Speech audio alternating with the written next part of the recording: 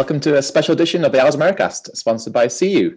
You can show your support at Hillsborough and have your photos displayed on the pitch side boards. Listeners get 25% off on cu-store.myshopify.com if they use the code CUXmas. That's SEYU Xmas. And if you go to our Twitter, Owls Americas, you'll see a retweet with details on how to win free uploads for the upcoming matches. I am Patrick Jones. This is a weird Owls Americast because I'm on my own this podcast, but it's a very special one. I'm recording from my parents' house in Yorkshire, so the sound quality today will be pretty crap, I imagine. I've got a headphone mic. There's two toddlers downstairs running amok, and you're likely to hear some screaming at some point today. But I wanted to get this podcast recorded before the Christmas period, or at least for Christmas Day. And it's my pleasure today to bring to you a chat with author Dominic Stevenson, who's just released this book, Get Your Head in the Game, which is about mental health and football. And it features interviews from Wednesday favourites like John Harkes, Sam Hutchinson, Ati Nuyu, Chris Kirkland, among many other athletes as well. And you may be asking why so many Wednesday players are in this book. Well, it's because Dom is a lifelong Wednesday fan. And myself and Dom have been chatting a few weeks now over email, talking about doing an interview for the podcast. And after being in England for a couple of weeks now, in quarantine mainly, and seeing the kind of damage, I suppose, that the announcements and lockdowns and different tiers, both on my own family and both obviously in everyone else's family as well. And then you add the regular Christmas stresses on top of that. It's a stressful time of the year. I think this conversation with Dom and the book that he's wrote, it's a good time to talk about it. It's a good time about mental health. Hopefully you get some kind of entertainment out of this conversation. Hopefully if you suffer from mental health, it will help as well. But essentially, hopefully a good chat. So Dominic, thanks for joining us on the podcast. So first of all, how are you become a Wednesday fan? So it was my dad's fault. The story is old as time. He took me to Sheffield Wednesday v Aldershot in 1989 in the FA Cup and could have been the League Cup, can't quite remember. I was only just turned 4, and we drew 0-0, and he said it was the worst game of football he's ever been to. So it was a game that very much prepared me for the current Sheffield Wednesday predicament. A 0-0 game against Aldershot. I mean, there's some pretty great Wednesday stories we've had about how you became a Wednesday fan on this podcast, and they usually start with a story like that, like a miserable game of football. Very few Wednesday fans start like at the very top of like the Wednesday period, where they see an amazing game of football and get bought into the club's free-flowing style. It's usually through a 0-0 at Aldershot. Yeah, there's not many occasions where people could really come in at the top. You'd have to hit it at a real sweet point. Your first memory to get a trophy. Yeah. Lucky bastards that the first game they saw was the 91 League Cup final. So Dom, again, thanks for coming on the podcast. We brought you on really. I've had a quick read through the book, not totally yet, but it's available in all good bookstores, both in the UK and the US. It's called Get Your Head in the Game. And what I really like about it is it's a series of interviews that you've done with footballers and athletes, but it tracks against your own mental health struggles as well. So there's a really lovely personal narrative to it as well. So I wanted to kind of first ask you, how you doing? Are you well at the moment? Are you kind of like feeling good about Christmas coming up? How you doing? Yeah, I'm feeling okay. It's a challenging time of year. It's challenging for everyone, I think, anyway, regardless of everything that's going on in the world, because you sort of think about the people that you're with, the people that you're not with, and it can be challenging sometimes because you don't want to be the miserable one at the party. You don't want to spend too much time contemplating, but all of a sudden, if you're not at work, then it's very easy to spend a lot of time thinking and a lot of time contemplating the year that's gone and looking forward to the year ahead. And this year in particular, there's not that element of new year, new me. It's more like new year, same me sat on the same sofa watching the same Netflix, looking at the same defeats to Preston and Wickham coming in. And yeah, it's challenging, but I've been down with my family for a few days, and it's been really nice to see everyone. I've got a new nephew who I'd only actually met a couple of times, and he's over a year old now, and so it's quite odd that he doesn't recognise me, even as my nephew. So, but yeah, I'm doing all right. And yourself, how are you doing? No, thank you for asking. I think a similar experience to yourself, really. I've been obviously we both kind of live away from our family, so I came down a couple of weeks ago to do 2 weeks in quarantine. I also have a new nephew who's about 9 months old now. So it was, I think the primary reason I was really determined to come down from America was to see him and to also see my other nephew who's like 2.5 now. And that I would say has been a massive kind of shining beacon of light in what I would probably say has been a pretty shitty first 2 or 3 weeks, because in the 2 or 3 weeks I've been here, Boris announced the extra restrictions on London and the Christmas Day stuff. So we had to kind of work around that. It's going to be a pain in the ass to get back to America in a couple of weeks' time too. I've got a quarantine on that side of things. I've got a couple of grandparents that aren't doing too well, so I've seen those, and it's frustrating. My granddad's in a retirement home, and seeing him through a glass door, because he's obviously been protected really well by the retirement home, and that was really difficult seeing him. And he can't hear us very well because he's deaf. He's got dementia, so he's struggling to understand what's going on in the world, and trying to explain to a 93-year-old guy with dementia what's happening in a pandemic through a double glazed window is something I didn't want to really ever do again. But yeah, it's been a tough year. Everyone's got their own stories like that, right? Everyone's got their own families. Everyone's got their own. Yeah. So I think this is a really timely book that you've done. There's some really interesting conversations you've had. Before we get into some of the interviews, I wanted to ask you, the foreword you have on the book is by an absolute legend, Roger Milla, Cameroon footballer Roger Milla. How did you angle Roger Milla? So I've been asked this quite a few times because people have the same reaction. And to be honest, when he said yes, I can just remember being stood in my lounge and crying and being very, self-congratulatory, to be honest. Yeah. So what happened? I sort of was writing the book, and the publishers were like, "We'd love to have a forward from someone involved in football and mental health." And I was sort of racking my head thinking, who could I ask? And because it's sort of quite annoying. I mean, it's a rubbish pet hate to have, but it sort of annoys me when people have people totally unrelated to their subject matter doing the forward for their book. And so I was racking my brains and sort of thinking about who has influenced my life in football. And I couldn't have my dad write it because it needed to be someone more famous than my dad. And I was thinking my earliest memories were of seeing game. I mean, they were highlights, but seeing the games from Italia in '90, seeing the World Cup in the USA in '94, and seeing Milla. And my first shirt that wasn't a Wednesday shirt was a Cameroon shirt, and it was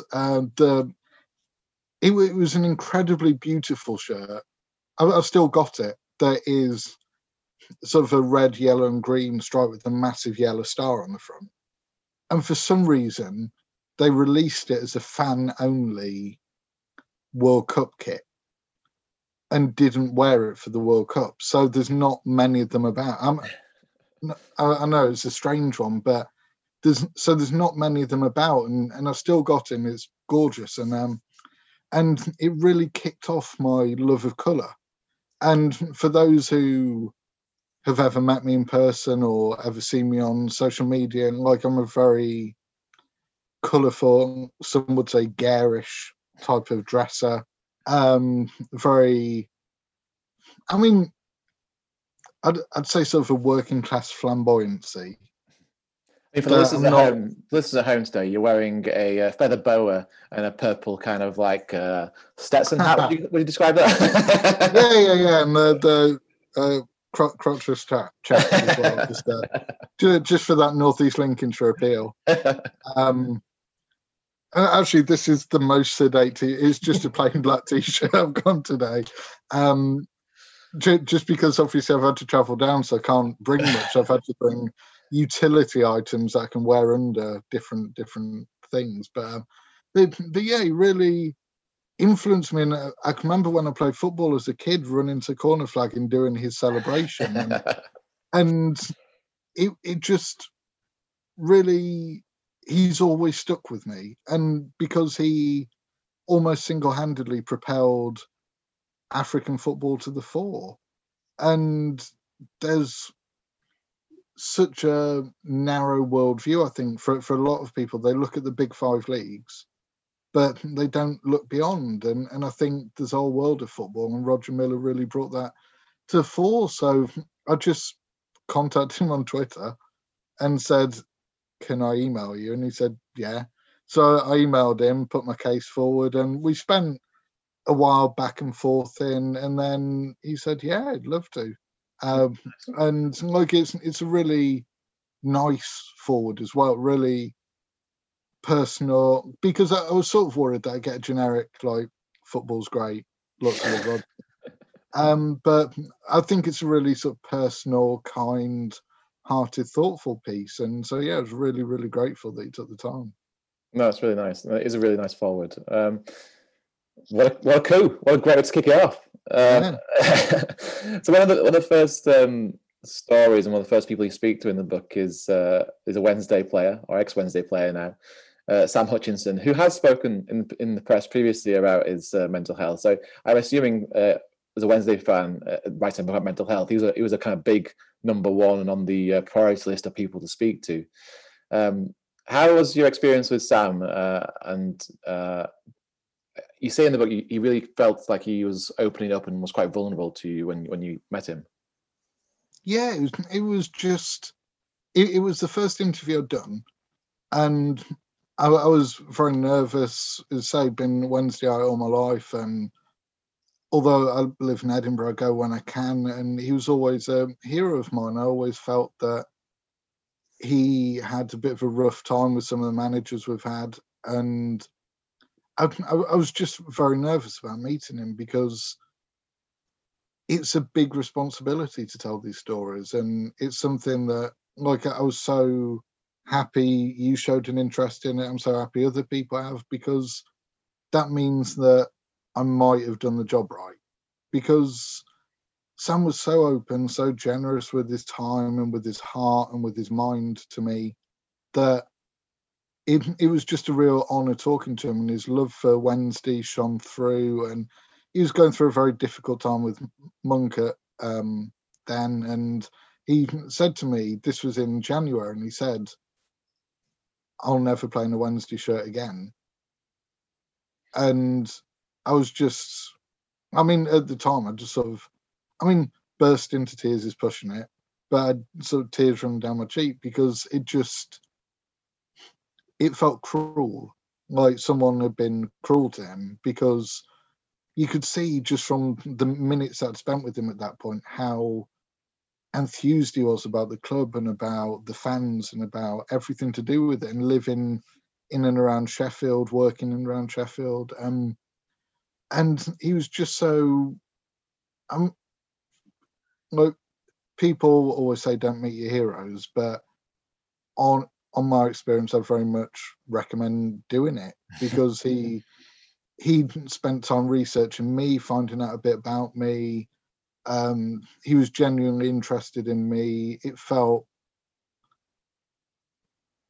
for both of us, I think, like a weight was being lifted as the conversation was going, and I could have sat there all day just talking to him. And like, we still text occasionally, just catch up and see how each other's doing. And we spoke a bit when he left Hillsborough. And I'm really, I was surprised he went to Cyprus, but if there's one person that I want playing football in the sunshine, earning a bit of money, having a nice time with his family, it's Sam. Yeah, well, that's nice. And doing the same old blood curling tackles as he did in the English grounds. If you saw the his first sending off. Yeah, sent off in his first game, I think. So it sounds like from Sam, you talked a little bit about social media as well with Sam. And have you got like an indication from him or from any of the interviews you've done around kind of that influence on players, if they're on social media, how it affects them? A lot of people just kind of brush it off and say, yeah, there's always going to be a minority of idiots. Is that the case, do you think? Or do you think that people are genuinely affected by fans on social media? Oh, I think people are genuinely affected. I think it's the one thing that everyone cited as the divide between fans and players. That I always had the impression that footballers might be a bit, at the top levels, a bit more reclusive because they've got a bit of money, and so they don't need to go to the town centre. They don't need to, do you know what I mean? They don't need to go to Meadowhall or, you know what I mean, Morrison's. But I really got the impression that it's because they fear that they're a bit scared to now. And I'm sure there's a bunch of people who just rolled their eyes and called them snowflakes. But the fact is, if you play a game and you then spend the next 2 days getting tens of thousands of abusive tweets, are you going to go out into town with your family and your kids? And are you going to put yourself in that position? Are you going to go to the club events with the fan groups, or are you going to make excuses? And like Sam said about Morgan Fox in particular, that he was really badly affected for a time by the social media abuse. And as I'm not sure what he does now on social media, Morgan, but he noticeably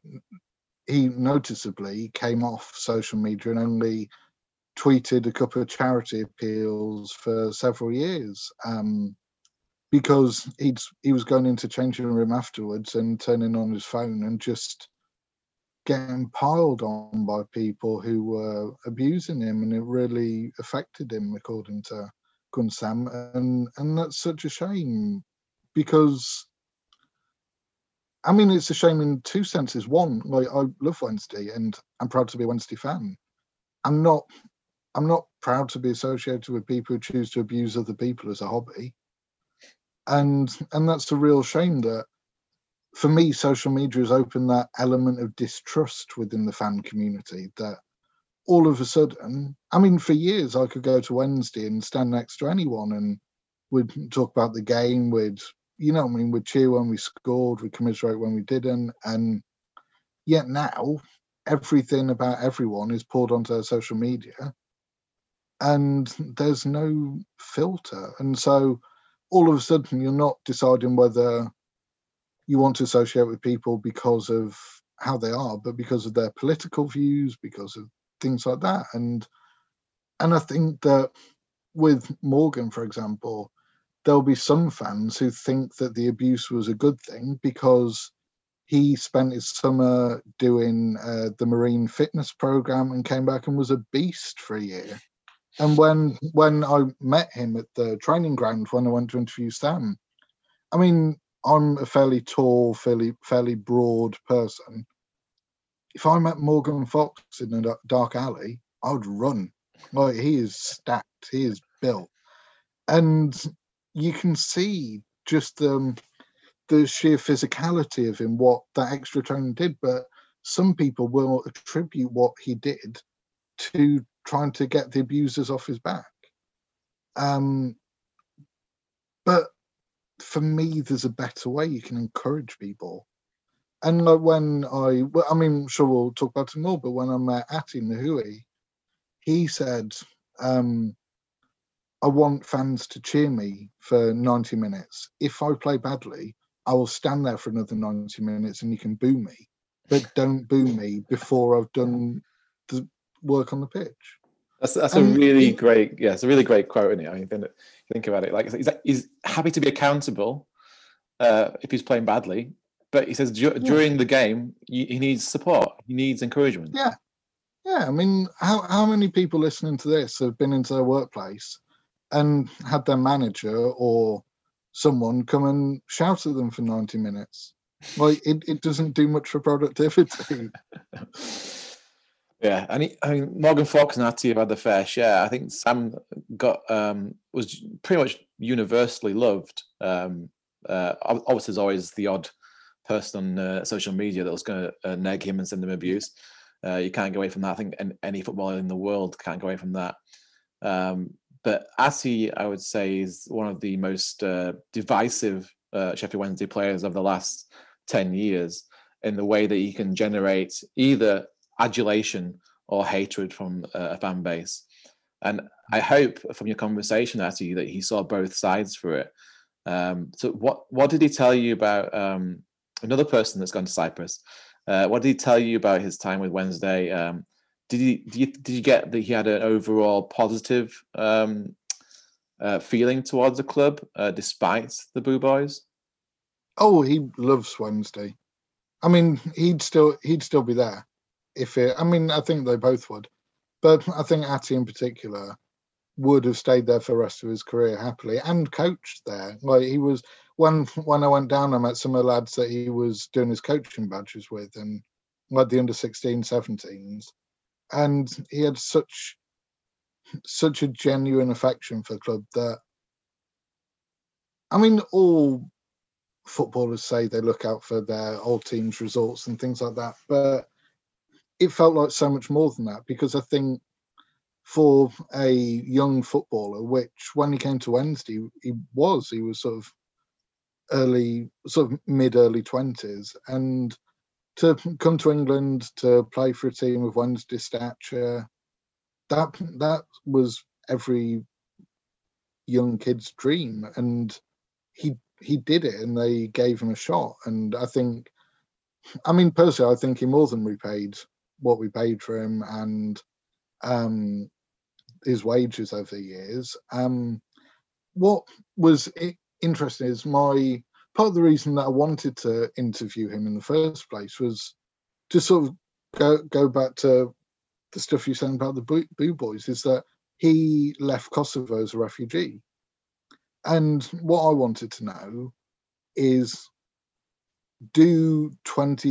when you've escaped a country as a refugee, escaped civil war, when you've had to make the choice to leave family behind to survive, does 20,000 people booing you if you miss a shot impact on you in any way? Like, do you give a damn if they boo you?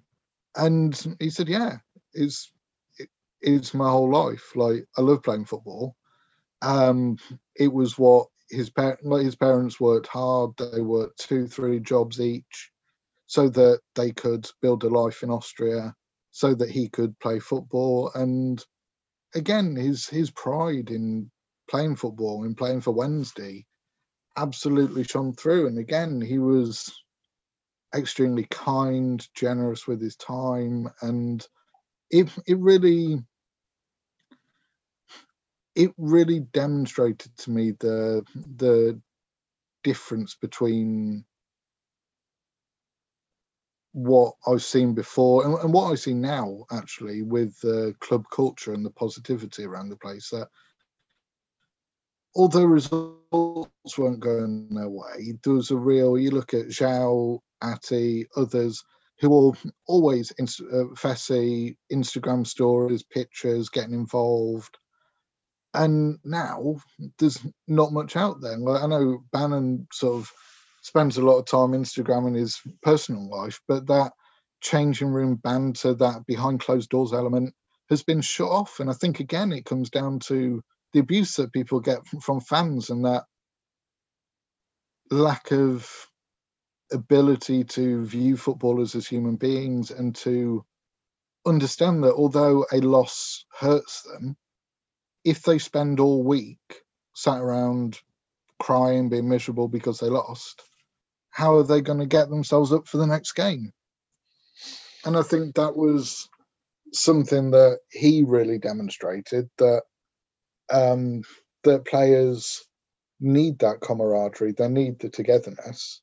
And I think he led by example. And I think much like when Semedo left, when Leuven's left, I think Ati has left, and for the money he'd have been on, I think we've lost more in team spirit than we've gained by getting lone players who get injured and go home in, to be honest. Yeah, and I think that from the outside looking in, you can comment. I think if those Instagram stories are happening and the team are doing well, it's fine because everyone sees that as great camaraderie, great team spirit, and it's something you need to be successful. If you're seeing successful and happy players and kind of like the camaraderie, it can be perceived from social media that they don't care, or like it's like, oh, they're happy again after like losing 3-0 to XYZ. Could be anybody that's played at this rate. So it does feel like it almost grates on the fans if they see a less than successful team on the pitch being okay and living their normal life. It feels like, oh, they don't care. They deserve the abuse. And I feel like that's unfair, first of all. I want to state that. But that's the kind of like very thin line they're treading between showing that there's team camaraderie and showing that also that they're hurting too and they're trying. And it must be a constant like walking on eggshells type life they lead to put out content on social media, which I'm sure they're told to do, and also want to do, versus being almost kind of like respectful of fans who are sensitive about their team's performances. Yeah, I think for me, but part of the reason of writing the book is I wanted to personalize mental health by talking to these players, and it's a thing that people forget, and people don't often like it when I say this, but football is a job, and Sheffield Wednesday are an employer. That we all care passionately and we love it and we devote our lives to supporting the club. But from a player's perspective, they are their latest employer, their current employer. And what gets me is that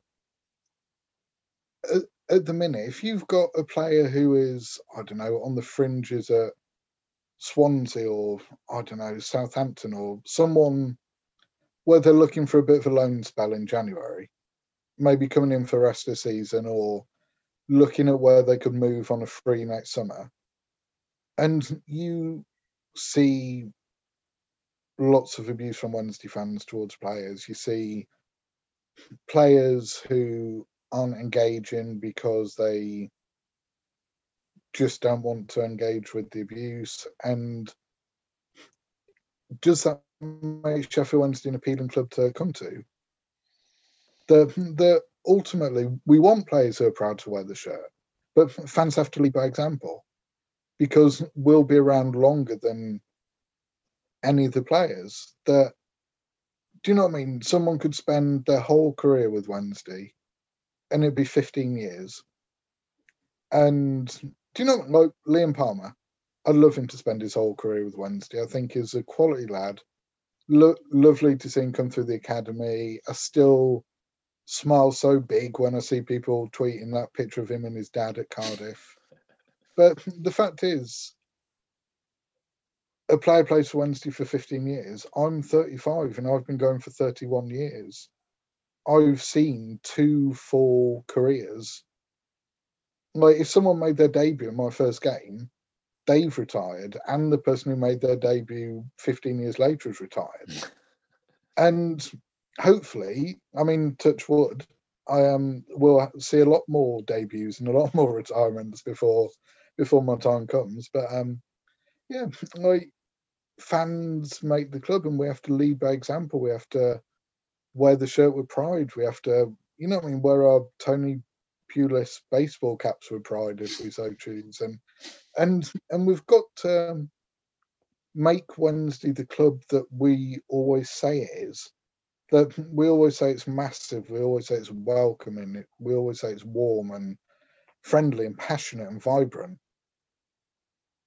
But only we can do that. Only we can make that big change. And it is like I'm being idealistic there. It's difficult when you've seen result after result after result, which just makes you miserable. It's hard to get yourself up for the next game. But if it's hard for us, think about the people who've got to go out there and win the next game.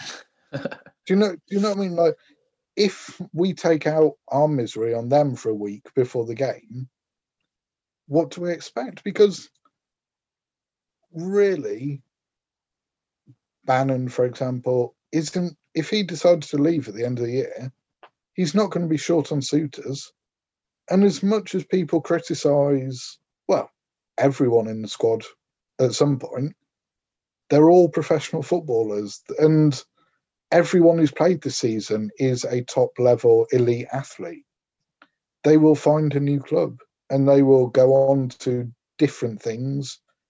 And, I mean, you look at someone like Fessy, that, I mean, there are a lot of issues there over time, but people were saying that he was past it, that he couldn't do a job for Wednesday, wasn't good enough to play for Wednesday.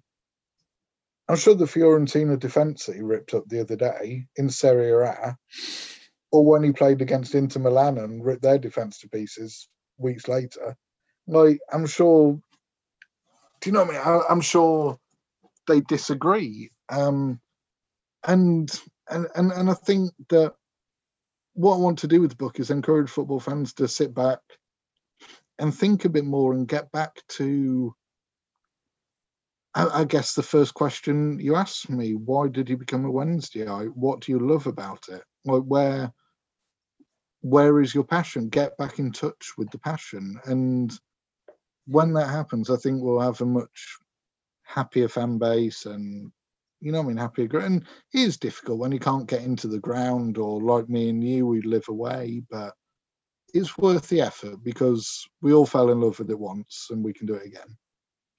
So I think it's a really interesting point to lead from here is talk about the fans, right? So, and we started off the program talking about myself and yourself and how we're doing and how our mental health is. But obviously, it's not a kind of a simple black and white conversation here. Is that the fans are booing the players because they're bad and that affects the players. Each individual fan's going through their own shit. Each individual person is also a human being on the supporter side as well as the players' side. And you've spoken to a lot of fans as well in this book, Dominic, about what football means to them and how it helps them. What have you kind of gathered from the fans you've spoken to about what football is to them and how it helps them deal with their everyday lives and what kind of release it gives them?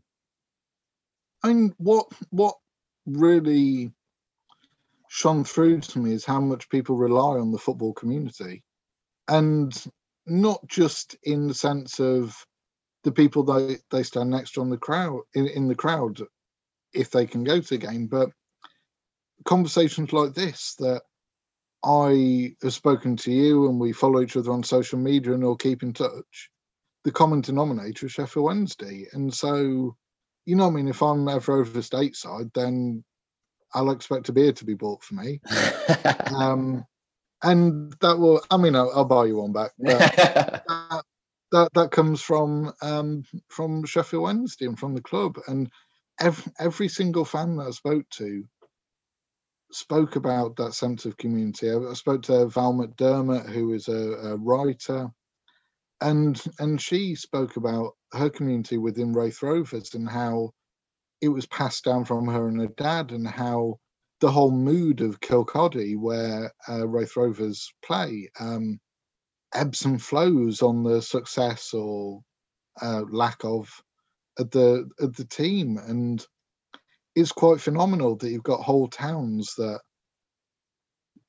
laugh or sigh based on football. And I spoke to a gentleman who supports Arsenal, who started going when he was a kid. Him and his dad used to drive down from outside London to go and see them, and he still goes. And he talked about it being an outlet for loneliness and about how there's a very real sense of togetherness when you're within the stadium, because you know that you've all got a common interest. And how often is that the case, that you can walk into a room full of 40,000 other people and have something in common that you can talk to any single one, if you so wish to, or you can just absorb the atmosphere. And those were the real common threads. And I sort of, I just, again, it comes back to reconnecting with what made you love football, that I've never seen it as a chore. Even when we're not doing well, I don't see it as a chore to watch. I mean, 70 minutes in, it might be a bit of a chore, but in the run up to kickoff, I don't see it as a chore. Like, I still am thrilled if there's a televised game and I can watch it, or if I get to go down. And it makes me really happy. And football started off as a working class game where people could go after a week of very hard work and enjoy themselves and have some release and shout and scream and cheer and celebrate and commiserate. And that's still the case. But the communities have changed. And so, whereas once you went to a ground and you saw everyone from work, now you see a lot of strangers. But there is still that common factor of football, and we have to get back to those roots. And I think it's more and more difficult because I, as said, live in Edinburgh. So if I want to go, it's 100 quid on the train, 40 quid for a ticket, let's say 40 quid in some drinks and a pie and program and stuff. And then if I went with someone, double that. And so all of a sudden, you're looking at a weekend away in Rome or going to see Wednesday. And I just think fans are terrified of that disconnect. They're terrified of the point where they might have to say, I can't afford it, or I can't afford to introduce my kids to it, because I started going because of my dad. I haven't got kids, but if I did, one of the biggest things I'd look forward to is taking them to see Wednesday. And my niece and nephew have actually been indoctrinated as Coventry fans because their dad is a Coventry fan. And but they've loved it. They've gone to, well, the older one, my niece, has gone to Coventry games and loved it. But my fear is that if she has kids, she won't be able to afford to take them. And so, yeah, I think fans love the community and all the things around it, the walk into the ground. And like in the book at the end, there's a section on tips for improving your mental health around football. And one of them is, for me, is to make the match an occasion. And to, you know what I mean, wear your shirt, wear your scarf, make the effort to, like, me and my dad always get a port sandwich on the way to Hillsborough. So make the effort to do the thing you enjoy doing. And like, when I'm at home, I'll get some nice food and a few beers, and I'll put my Wednesday shirt on, and sometimes even my Wednesday bobble hat because it's Scotland. And I watch the game like that because it's just a nice thing to do. And yeah, I really like that. So can we talk a little bit more about the tips for mental health? I think Wednesday fans might need that at the moment. So obviously, you said that you finish your book with some tips on mental health. I do like the idea of having habits, making match an occasion, building your own traditions, right? So you mentioned the fact that you always go for a pork sandwich at Berra's, I assume. No, see, this is controversial. Oh, really? You got a controversial hot take here on pork sandwiches in Sheffield? Well, so because for years berries didn't exist, to my knowledge, and so we always used to go to. It was called Bilton's on Middlewood Road, Oh yeah. and it's now called Helen's, and it's across the road from the Berries on Middlewood Road, and I much prefer it, but because they sort of pull the pork, whereas Berries slices it, and I'm not a fan of like sliced cooked meat. So yeah, that's my probably, for all the things I say, my most controversial Sheffield Wednesday point of view. Helen's pork sandwiches. So I mean, there's a lot of people listening to our podcast that haven't made it to Hillsborough yet because they're in America or they're like new fans. So there you go, guys. There's a tradition there, and you can really kind of. I recommend trying both. Go to Helen's, go to Berries. Oh yeah. I mean, on the same day. Try both. I mean, it's yeah. I mean, to be fair, I do sometimes do that. I if I get the train down to see my grandparents, and there's a match, they live at Hillsborough, so sometimes I'll get the tram to Hillsborough, get a port sandwich, walk to my grandparents. By the time my dad arrives and we walk up to the ground, I'll then get a port sandwich on the way to the ground because you can't. I mean, I don't even eat that much meat, and after Brexit, because of animal welfare and reasons and so on, I'm not going to be eating meat at home, but I'll always find a place for a Sheffield port sandwich. So I think that's really, really important. I think it's really good. And you can do that, like you say, at home. You don't have to be at Hillsborough. You can make your own little match day traditions. If you've got family, get them involved too. I'm going to pivot to something that is quite close to my heart at the moment, and it's completely opposite to the pork sandwich have two debate, and that's looking after your physical health, which is one of your tips you mentioned in your book too. Because better physical health equals better mental health. Essentially, that's what I've found as well in my own experience recently. So I definitely I would say gorged a lot in the first few months of lockdown. I ate everything I wanted to. I drank everything in sight, just because that's the things that I thought I could do in my own home that will make me happy. And it did for a few months. And then I saw a picture of me in the summertime, and I was like chunky, way chunkier than I've ever been.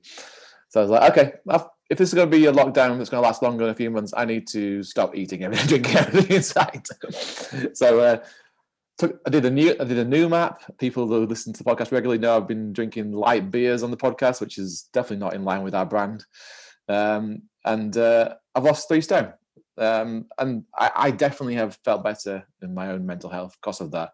I wouldn't say that me being bigger was necessarily making me miserable. I don't think it was on a day-to-day basis. But what I have found was that I feel more happier in general from exercising, going out more, seeing weight like move off me. I feel less kind of miserable after I've eaten food. I feel more up for it. So I think that's a really good tip too, Dominic. Yeah, I think that quite a lot of people have more and more quite sedentary lifestyles, and I know myself, I'm in the same boat. I've been working from home for 9 months, and it really it got to a point where I was having to make a real effort to go and get out because I just wasn't feeling it.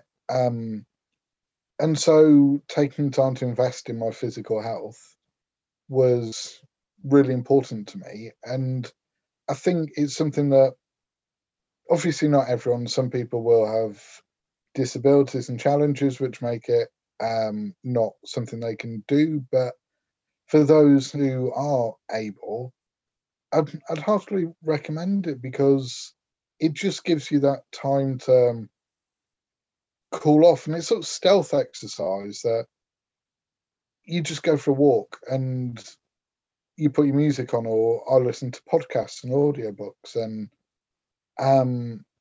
it just keeps you going, and before you know it, you've done a few miles, and that just it clears your head a bit, it gets the blood pumping, and I think that part of the reason I said about looking after physical health rather than losing weight or anything like that is because I think for years I've seen people focus on the weight loss, and they then don't recognize the joy of the exercise.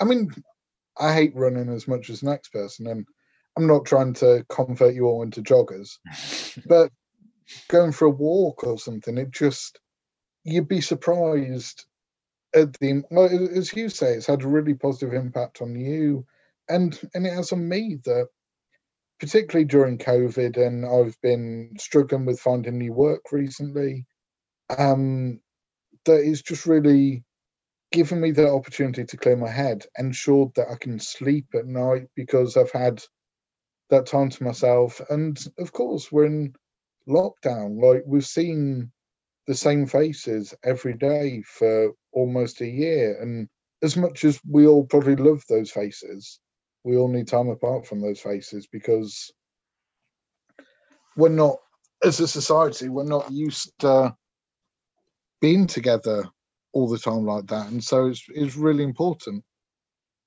Totally. And I want to back up that point as well. My exercise routine during this weight loss program has been the lowest bar you could possibly attain to.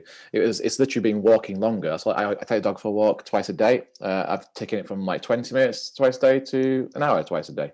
If you've got a dog, it's a great way of exercises. It forces you to get outside because they need to go outside. If you haven't got a dog, just go outside, put a podcast on your ears. An hour passes by like nothing. It does let you clear your head. And if I'm having a stressful day, it will always kind of reset myself into kind of something I think is my usual level-headedness. So don't think you have to be a couch to 5K person to get physical exercise. Absolutely not. And and that's the thing about the tips, and the reason that I put them in there is that I'm sick to death of your couch to 5Ks to your let's talk about mental health, let's do this, let's do that, because no one ever provides context. It's middle class privileged people talking to middle class privileged people about things they don't need to talk to middle class privileged people about. That ultimately, I know it's changed a lot and it's a much more global game now, but football has been historically a working class game. But what has also been historically working class is negligent governments of not properly funded education, employers who do not invest personally in the well-being of their employees. And that means you've got 2-3 generations of football fans who, through no fault of their own, haven't been invested in educationally or their well-being. And so if you say, like, my dad's has been since he was about 2 years old and had to walk 27 miles over broken glass to work, he's been he's been a painter and decorator since he left school at 15, and no one invested in him as in his well-being. His school didn't invest in him to keep him on to do his exams and things like that. And so all of a sudden you've got all these people saying, talk about your mental health, do couch to 5K, do this, do that, but no one gives any context. No one says talking about your mental health can be as simple as saying to your mate, I'm not doing amazingly at the minute, or asking your mate, how are you? Like, how are things at home? And people don't say that. The impression that people give is that you were, and they're very well-meaning, very caring people. I'm not knocking them. But when you've got to reach as bigger audience as possible with awareness campaigns, you talk to the people who will retweet you. You talk to the people who will fill out your evaluation survey. You don't talk to the people who need talking to. And talking to your mates talking to people about mental health isn't sitting there and saying to them every thought you've ever had, nor do you have to wait until you're having suicidal thoughts or you feel like you've got to do something drastic to try and take your pain away. And I think that so often people talk about mental health like it's got to be an extreme thing. That we say to men, if you feel a lump in your testicle, go to your doctor. If you feel sadness or anxiety in your head, you can go to a doctor, you can talk to a friend, you can go and see someone and get help, and they will be there for you as much as if you went with a lump in your testicle or anything like that. Yeah, and I think the importance here and around a community or having someone to talk to is really important too. So not everyone has a group of friends to go to the match with. Not everyone will have a parent that's into the same things as them. So I think the importance of joining a community, there's so many online communities nowadays, and this is one of your tips in your book too, to foster that kind of like support from people. Maybe it's like someone that's local to you. Again, it's obviously close to our hearts now as Americans. Essentially, if you look at our original goal, it's on the website. We're building a community in the Americas. We're well aware that we've got small numbers out here, but the whole point of Al's Americas is to foster community across the Americas. And we're building supporters groups. And we started supporter groups in Portland. Obviously, New Orleans has been going a long time. New York, we've got LA, we've got Boston. So many different like groups have started from this, and they're very, very small. But if we can have a Wednesday supporters group in Portland, Oregon, I'm sure there's a Wednesday supporters group near you. If we can have 5 Wednesday fans drive from Arkansas to New Orleans for a Sheffield Wednesday meetup, then I'm pretty sure there's a few Wednesday fans near you where you are too. And if not, websites, internet, there's loads of communities you can build virtually too. So you don't have to be alone. If you haven't got family or friends that go to the football, go online, find your local community, find someone that are common with you, and just through posting and getting to know people, you'll find people to chat to, and from there, friendships can start up. A lot of my friends, when I was growing up, are from a band forum. I followed a band around England called Embrace in Britpop's heyday, and most of my friends I met were from that forum. We went to gigs together, and now 15, 20 years later, some of my best friends, still Embrace friends. So I massive proponent of like online communities for helping people get through. I'm also a big Idols fan. I don't know if you like fan of the band Idols as a kind of punk band. They've got a group called the AF Gang, and that's one of the best Facebook groups I've ever been in my entire life for like support and mental health support. Like, it's about the band, obviously, but obviously everyone comes on there with their issues and problems. They're very supportive and very progressive group of people. So first of all, get into the band Idols. They're amazing. Second of all, join their Facebook group. Dominic, I want to finish, if we can. So we've got stuff. I could talk to you for like hours, man. I'm here. I've just got, in tea later. There's not loads going on in Kiel being a rainy December day, so you're not keeping me. So let's go back to some of your interviews. I want to talk about John Harkes, friend of the podcast, John Harkes. We had him on a couple of years ago. Lovely man. And you chat to him too for your book too, about being a coach and obviously a member of the US national team. He's had a really good start to his kind of like coaching career with a relatively small club in South Carolina called Greenville. What did you talk to him about? Did you get much insight about what he's like as a coach, how he manages those personalities, and how he motivates them? Yeah, so it was what I found really interesting about John is how much he appeared to have learned from his career, and that people forget that for someone who was, I mean, as you say, arguably coaching a small team in Greenville, he was there at the cusp of everything. I mean, obviously modern football is stretching it, but the first, because obviously the 86 World Cup was in Mexico, so from Argentina, sorry, or Mexico, one of them. But from a sort of English-British perspective, the 90 World Cup was when we really got back into it. And he was there leading a team of amateur players, of college players to the World Cup. He was one of the few professionals in what is arguably the last amateur national team ever to make it to World Cup finals.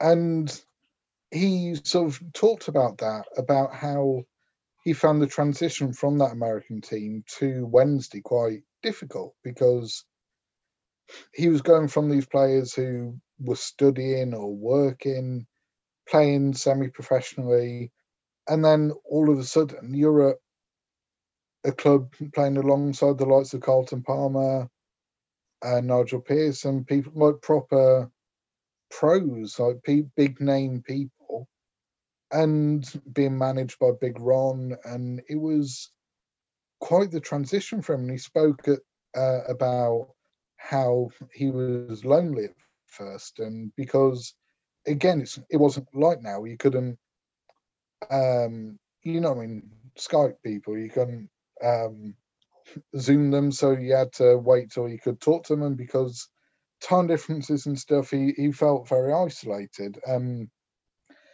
He said the team spirit got him through, and Big Ron's leadership, and that is what he talked about with Greenville, and about how he likes to be a coach, that he wants to know the people he's coached and he wants to understand them. He spends a lot of time seeing what makes them tick so that he can get the best out of them. And I think when I spoke to a coach called Kelly Lindsay, who managed the Afghanistan women's national team, she used the term culture coach, that she doesn't just coach football or soccer. She coaches people. She grows individuals and grows people. And both John and Kelly said that when players leave the clubs they manage, they want them to be better people than when they came in through the door. And for me, that's so important, that you want people to grow, not just as players, but as people, because footballers are examples to tens of thousands and millions of people in the world, that you want people who are part of the community, who are happy, who are able to be a part of something bigger than them. And that takes a lot of effort. And I think John's career, through being one of very few captains to ever captain his team at Home World Cup in '94, to being one of the marquee players when the MLS started in '96, like he, and being one of the big names in the Premiership when it started, that he, 2 World Cups, 2 massive leagues being started, that he's really been there and done it. And I think he could have maybe played a bit more on his name and got higher profile coaching roles, but from talking to him, I don't think that would have matched his personality or his personal goals, which I think are to take soccer to people, to encourage communities to take it to heart. And I was so delighted for him when Greenville won the championship this year. And I was delighted for the whole community, because I know non-football fans from Greenville separately through life, who were celebrating the team winning. And they're not football fans, but it become part of the community. And that's an amazing thing. And that has been the beauty of, for me as an outsider, watching the MLS grow has been how the game I love is having a really positive influence on communities. And if I had to pick an MLS team, I'd go for Portland Timbers. Always been, always followed them closely. And Don Megson, ex-Wednesday captain, used to manage them 30 years ago. So there's a bit of a Wednesday connection, which is what put me in touch with them. But they seem to have a really positive fan culture and a really positive playing culture. And I think that all started with John and players like him. And I think the impact of what he's done is just grown and grown and grown and continues to. And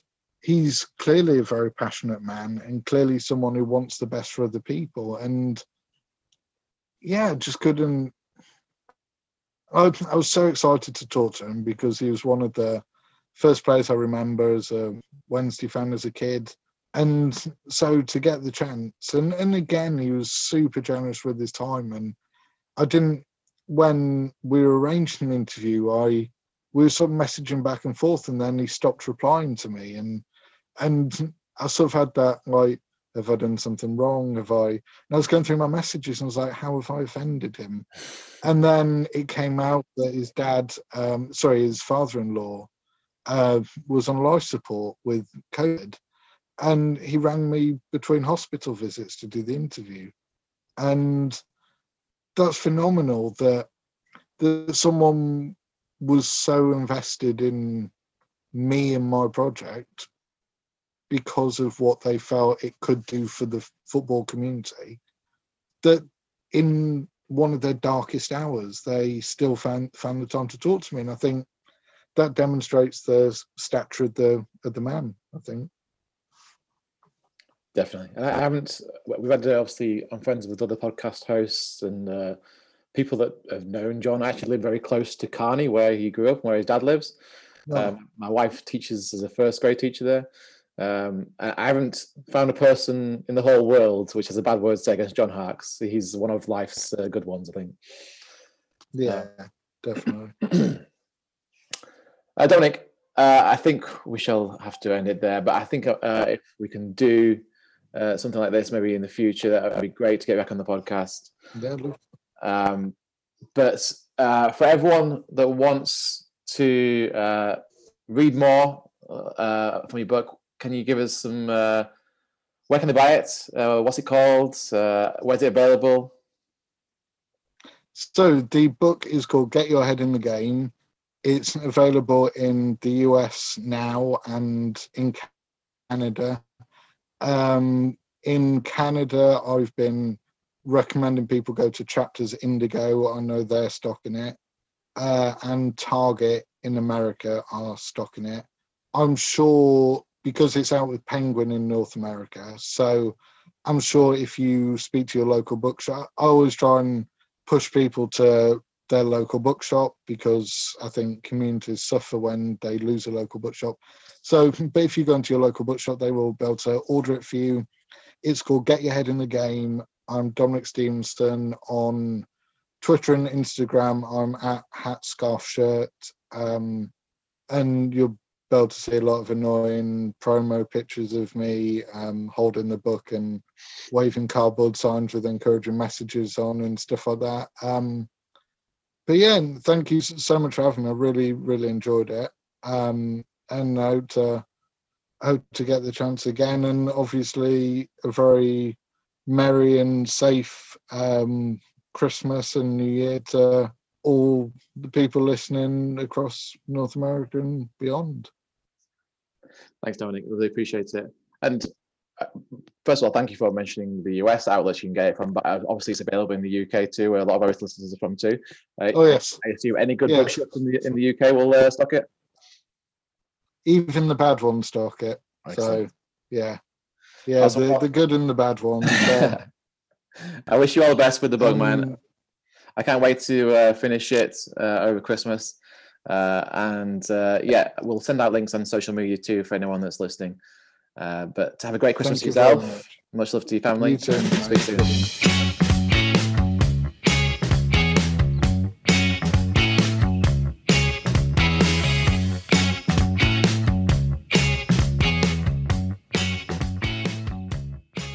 Okay, so nice little chats there with our friend Dominic Stevenson.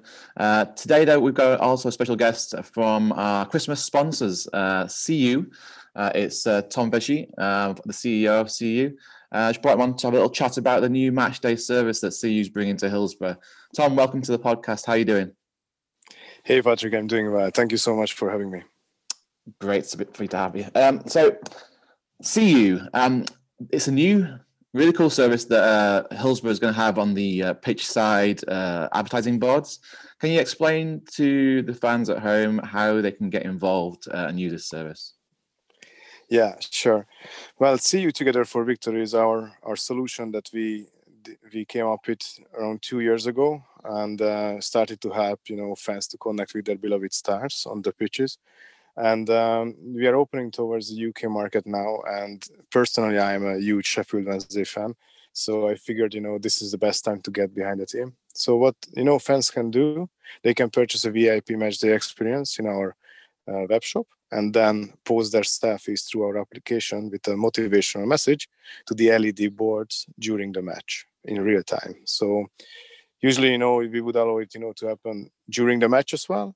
But, because of so many photos coming in, we just set the deadline like until 1 hour before the kickoff. They can send their photos through our application and we will display them next to the pitch for the players to see.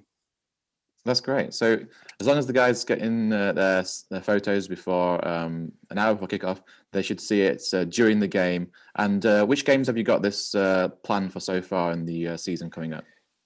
Yeah, for the next 2 home matches, we have a deal with Sheffield Wednesday. So we get some LED minutes on the perimeter board against Derby County and Middlesbrough as well. The next 2 home games. Great. So I saw this actually on against the Coventry team that played last week, where we won 1-0. So are you some kind of good luck charm, Tom? Can we look forward to 2 more wins against Middlesbrough and Derby? Yeah. Funny you mentioned that. The funny thing about our solution is whenever we start with a club, and if they played in a bad form, they just start to win, and I didn't want to jinx it before, the match against the Coventry, but I had my fingers crossed, and we delivered a 1-0 home victory. And just another UK reference, for Wasp Rugby. We started to work with at the restart of their season, and Wasp Rugby flew to the finals in the Rugby League. That's great. So hopefully the players are seeing these pictures and getting motivated. And they are obviously providing some kind of like atmosphere to empty stadiums at the moment, which we find ourselves in due to COVID. So to wrap up, Tom, I wanted to share obviously the fan offer that you have. What is the code that our listeners can use to get 25% off? Oh yes, we provided a 25% of discount for all fan club members, and they can use the CU Xmas code in our web shop and getting £5 off their VIP matchday experience. Great, and that is SEYUXMAS. That's the code you should use, and you should visit CU at the CU-store, so SEYU-store.myshopify.com. Tom, thanks so much, man, for joining us and explaining this awesome new service. And we look forward to seeing our faces at the Hillsborough. Yeah, thank you, Patrick. And I'm looking forward to seeing your face at Hillsborough. Thanks, Tom. Thanks, man.